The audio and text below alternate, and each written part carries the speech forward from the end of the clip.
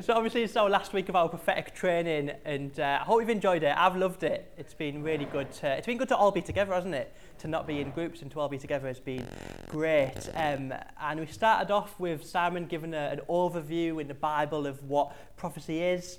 And then we had Raj talking about the importance of prophecy. And last week, Harold really helpfully gave us some practical tips on the prophetic. And for some reason, I've got a short straw, like I always do. And I've got a hard talk tonight. All right, always seems to happen to me.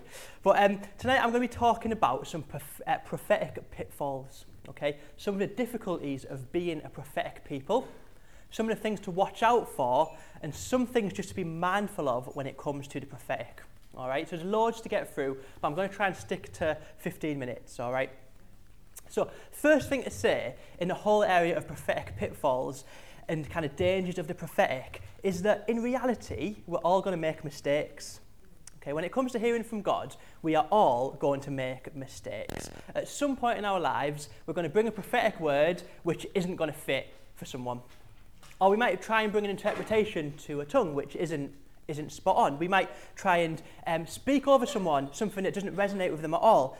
We are all going to make mistakes because we're all humans. You know, we're all people. We're all flawed people. But the amazing thing about God is that he is gracious, all right? And our value doesn't depend on how we perform. It doesn't depend on how good we are at moving in the prophetic or moving in the spirit. Our value is in the fact that we're loved by God. Yeah, we're adopted as his children, we're forgiven and clean, we're made righteous through Jesus, and nothing changes that. All right, so whether or not you're an amazing prophet or whether or not you're amazing at hearing from God, you know, nothing changes the fact that we're all going to make mistakes, but our value comes from God. Yeah, that's the important place to start, and I just wanted to get that across straight away. But what I would say is, from experience and doing lots and lots of research around the prophetic, one of the vital things to look out for is character, okay? Character is absolutely vital when it comes to hearing from God and moving in the prophetic. It's so vital. If our character isn't there, then we simply won't be effective tools to be used by God. You know, we might have the most amazing revelations and dreams and visions and pictures from God, but if our character is off, then we won't be able to deliver them effectively to other people. And we certainly won't be able to speak them over the church effectively. A flaw in our character gives the enemy a massive foothold in our lives. And that's so important to just watch out for. Just a bit of a warning to start with. And I'm going to run through a couple of things to watch out for in terms of our character when it comes to moving in the prophetic. All right? One of the things to watch out for is a desire to be liked. Okay, this is such a common one. If we prophesy out of a desire to be liked, then all we're doing is living for man's approval. Yeah? When it comes to hearing from God, that'll cloud our judgment and it'll stop us from hearing from him effectively if we're trying to please men. When you're praying with someone, if your desire is to be liked, then that'll be your motivation for your prayer and it'll stop you from hearing from God effectively. Does that make sense? So you might be more kind of focused on trying to encourage that person, trying to be a nice person so they like you. But actually, that's not the right way to go about hearing from God. The Apostle Paul really grasped this point in Galatians 1:10. He said, if I were still trying to please men, I would not be a servant of Christ. It's not about pleasing men. And people-pleasing can be a killer of all sorts of ministries, not just prophecy. People-pleasing is a real danger that as Christians we need to watch out for. All right? If our desire comes from pleasing people and not God, then we've got it all wrong. Now, you may wonder, well, what's wrong with people-pleasing? Like, surely it's a good thing to encourage people? Surely it's a good thing to be nice to people? And that's really true, but I'm talking about hearing from God. And if our desire is to please them, then we're not going to be hearing effectively. If you want to be nice to someone, just be nice to them. You don't need to bring a prophetic word over them. All right? So that's the first one, a desire to be liked. The second little flaw to watch out for and be really mindful of is a desire to be awesome. or a desire to be important. And do you know what? Sadly, this has been a downfall of many, many Christians over the years. There can be a tendency to put ourselves on a pedestal. Look at me. I'm the amazing prophet. Everyone has to listen to me because I hear from God. Have you ever met anyone like that? We see them sometimes, don't we? But do you know what? If it's all about you, then it's obviously not all about God, is it? I sound daft just saying that because it's so simple, but if it's all about you, it's obviously not all about God. So this desire to be awesome, it's something we need to watch out for. It's something that can happen so easily, like really well-meaning people with a genuine prophetic gift can end up getting caught up in a desire to put themselves on the map, to find value from their individual gift and not God himself. Yeah, it goes back to this value thing again. It says it in the book of John, in chapter 3, verse 30, it says that he must become greater and we must become less. That's what it means to be a prophetic people. It's not about us, it's about him. It's about humbling ourselves before him. So you've got to be so mindful of this area of wanting to be awesome. Another thing, when it comes to character and the importance of it in prophecy, is the danger of the rejected prophet syndrome, all right? See, some people with a strong prophetic gift can be open to rejection. So you might come and bring a word on a Sunday morning to the front, and someone might say, actually, it's not for this morning, and you might not be allowed to bring it. And you can end up feeling rejected by that, and you can end up thinking, oh, no one cares about me, I'm not loved, I'm not valued, and from that point, then bitterness can start coming in and rejection can start coming in and negativity and self-pity can come from there. We've got to be so mindful of this feeling rejected. Okay, we see it again in the Bible. If you look at Elijah in 1 Kings chapter 19, you all know the story. Elijah ends up throwing a little bit of a sulk and sitting in a cave, doesn't he? And I'm going to paraphrase a little bit here, but God comes to him and he's like, God, I've been obedient to you. I've done everything you've asked. I've heard from you. I've served you clearly and everyone's rejected me. It's not fair. I'm giving up. You know the story, right? But then God spoke to Elijah and told him about, 7,000 Israelites who were still faithful, and God managed to snap him out of his little pity party. But you know what? As Christians, we need to be so mindful that we don't end up being Elijahs ourselves. We don't want to be having, woe to me, rejection, pity parties, because that will just bring more problems on yourself, okay? A few years back we experienced this. Someone brought a prophetic word to Hayley and I. Not someone who's still part of Jubilee, so don't worry. But a few weeks later, this person came back and asked Hayley, did that prophetic word come to pass? What did God do through that word? And anyone who knows my wife will know that she is pretty blunt, so she tells it as it is. And she'd clearly forgotten all about this prophetic word, and she was like, I don't know what you're talking about. And do you know what? This led to massive problems, and this person was so deeply upset and felt so deeply rejected that we ended up having to have a little prayer time with them and say sorry, and there was tears and all sorts of stuff. It was just a really messy situation, and do you know, that was 5 years ago, whatever it is, but for me it taught me an important lesson, one about being sensitive around other people. For my wife, not me. No. One about being sensitive, but also actually the dangers of feeling rejected and having that rejection around you when it comes to bringing a prophetic word. Okay? You've got to be really mindful of this rejected prophet syndrome. Yeah? So that's a little bit about character, all right, and the importance of that. I just want to focus on a couple of things to avoid when it comes to prophecy.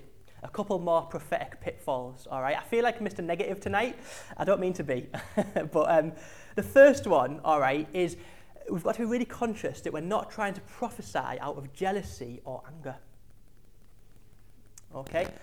See, sometimes if you're angry with a person or jealous of a person, your prophetic gift is likely to be clouded. And it's important to be so careful, because what we're doing if we're trying to prophesy from a place of anger and hatred is we're giving the enemy a real foothold, and then it won't be us using God's words to that person. It'll be us speaking lies about that person and being really quite destructive. If you already feel negative about a person, then and start having negative impressions about that person, that's clearly not from God. Remember, all prophecy has got to be in line with God's character. Yeah? It's got to be uplifting. It's got to be something that's going to encourage them, and it's got to be in line with who God says he is in Scripture. Do you know what? The enemy loves to use our own difficulties to cause destruction and disunity within the church. And that's why I'm kind of being really clear about watching out for some of these pitfalls.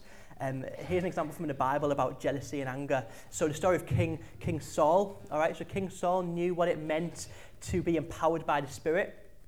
He knew what it meant to have words from God, to have heroic action that he does empowered by the Spirit. But when we hear jealousy and anger come into play in 1 Samuel 18, we see the Spirit kind of forcefully come on to Saul, but then he's feeling jealous of David. And what does he end up doing? He ends up trying to fling a spear at him and kill him. This is a man who's receiving the Spirit. It says in the passage, it says he was prophesying, and suddenly, he was prophesying in the power of the Spirit, and suddenly, in his anger and rage, he ended up trying to kill David. And this can so easily happen. A genuine prophetic gift can be clouded by jealousy, rage, and anger. And we need to be so careful of that. And do you know what? The way to avoid it is to forgive. Choose not to be offended. Okay, another thing in terms of moving into prophetic is a temptation to call someone's sins out publicly. All right, so God may well highlight an area of difficulty or a specific sin in someone's life to you. That's not completely unheard of. We see it in the Bible. Let me give you a couple of examples. Look in the book of Acts, we see the story of Ananias and his wife who were stealing from the early church. We also see instructive teaching in 1 Timothy in a case of elders. So if an elder is sinning, it says bring it before the church. The difficulty I find with this is that in the vast majority of cases in the New Testament, all right, the public exposure of believers' sins is reserved for like the most serious issues, and it doesn't happen that often. I'm going to go as far as to say that you are probably not going to have God highlighting someone's sins to you regularly. That's not going to happen. Don't worry about that. Don't let that be a barrier to you. I don't want to hear from God in case he points out someone's sins to me. God is unlikely to do that, but it's important to note God might do that. It's in the Bible. But you know what? If God does expose something about another person to you, all right, the best thing to do is to share it with a leader in the church. Don't go and bring that over the person. Don't call it out publicly, definitely not. If you really feel that's from God, go and share it with a leader and let them weigh it up and decide what to do. Just don't give the enemy a foothold. Last pitfall I want to mention really quickly is a tendency to rationalise our mistakes.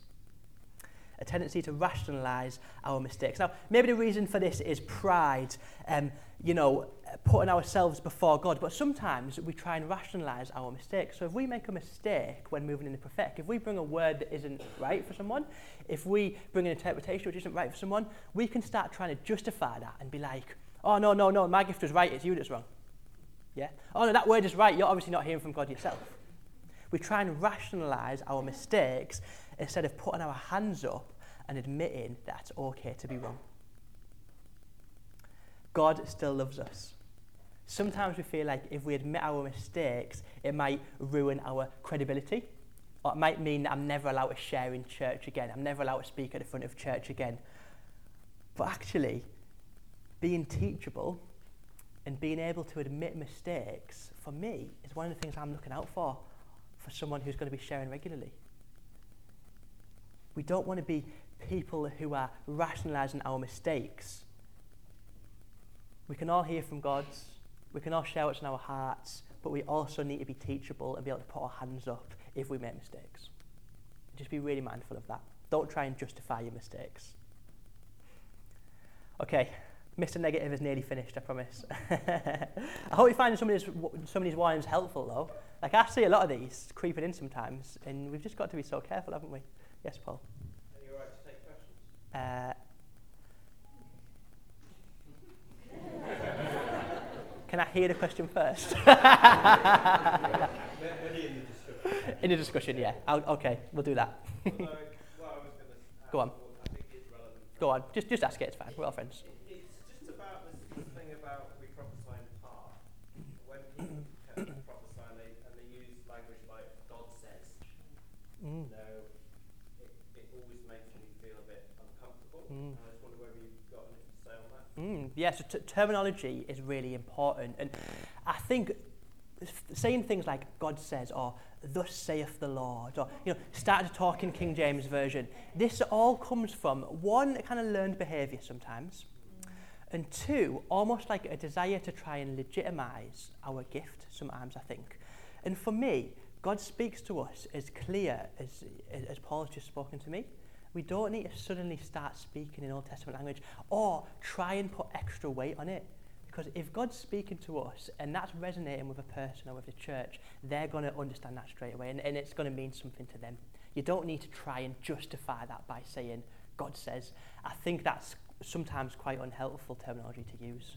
Does that answer your question? Brilliant. Thanks, Paul. That's really helpful. Okay, I want to just quickly address one common question before we finish, all right? What if God isn't speaking to me? See, we've all asked that question, haven't we, sometimes? I'm not hearing from God. Why not? Have we all had that question at some point in our lives, yeah? Well, one of the things I've always said is if God's not speaking to you, or you feel like God's not speaking to you, maybe you just need to learn to hear and understand God's voice a little bit better. And that's what we've been doing over the last few weeks, haven't we? We've been learning to understand the different ways God speaks to us. Harold really helpfully described it as tuning into God's frequency, all right? But I also think that there are a few things that can sometimes be blockages to us hearing from God. Okay?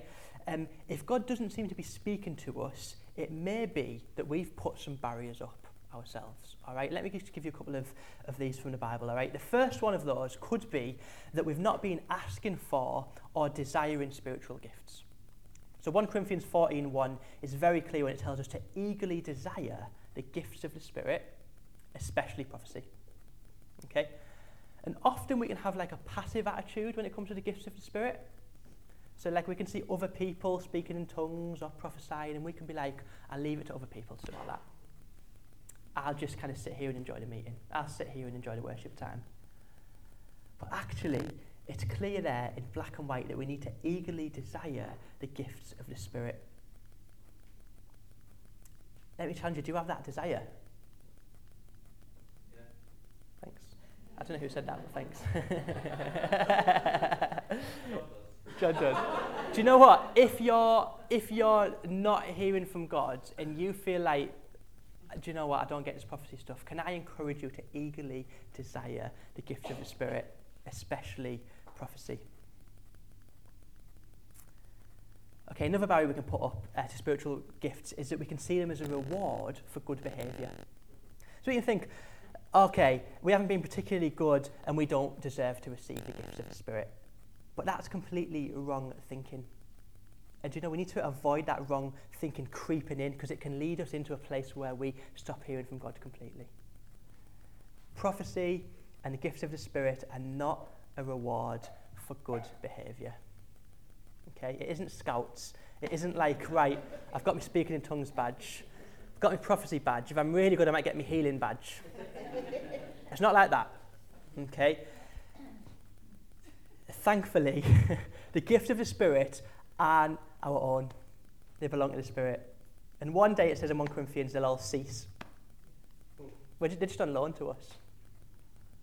And do you know what? If that thinking that you're not good enough to receive the gift of the Spirit has crept into your thinking, then I just want to encourage you to kind of just, get prayer for that, get people to pray for you, and just get rid of that thinking because it can do real damage.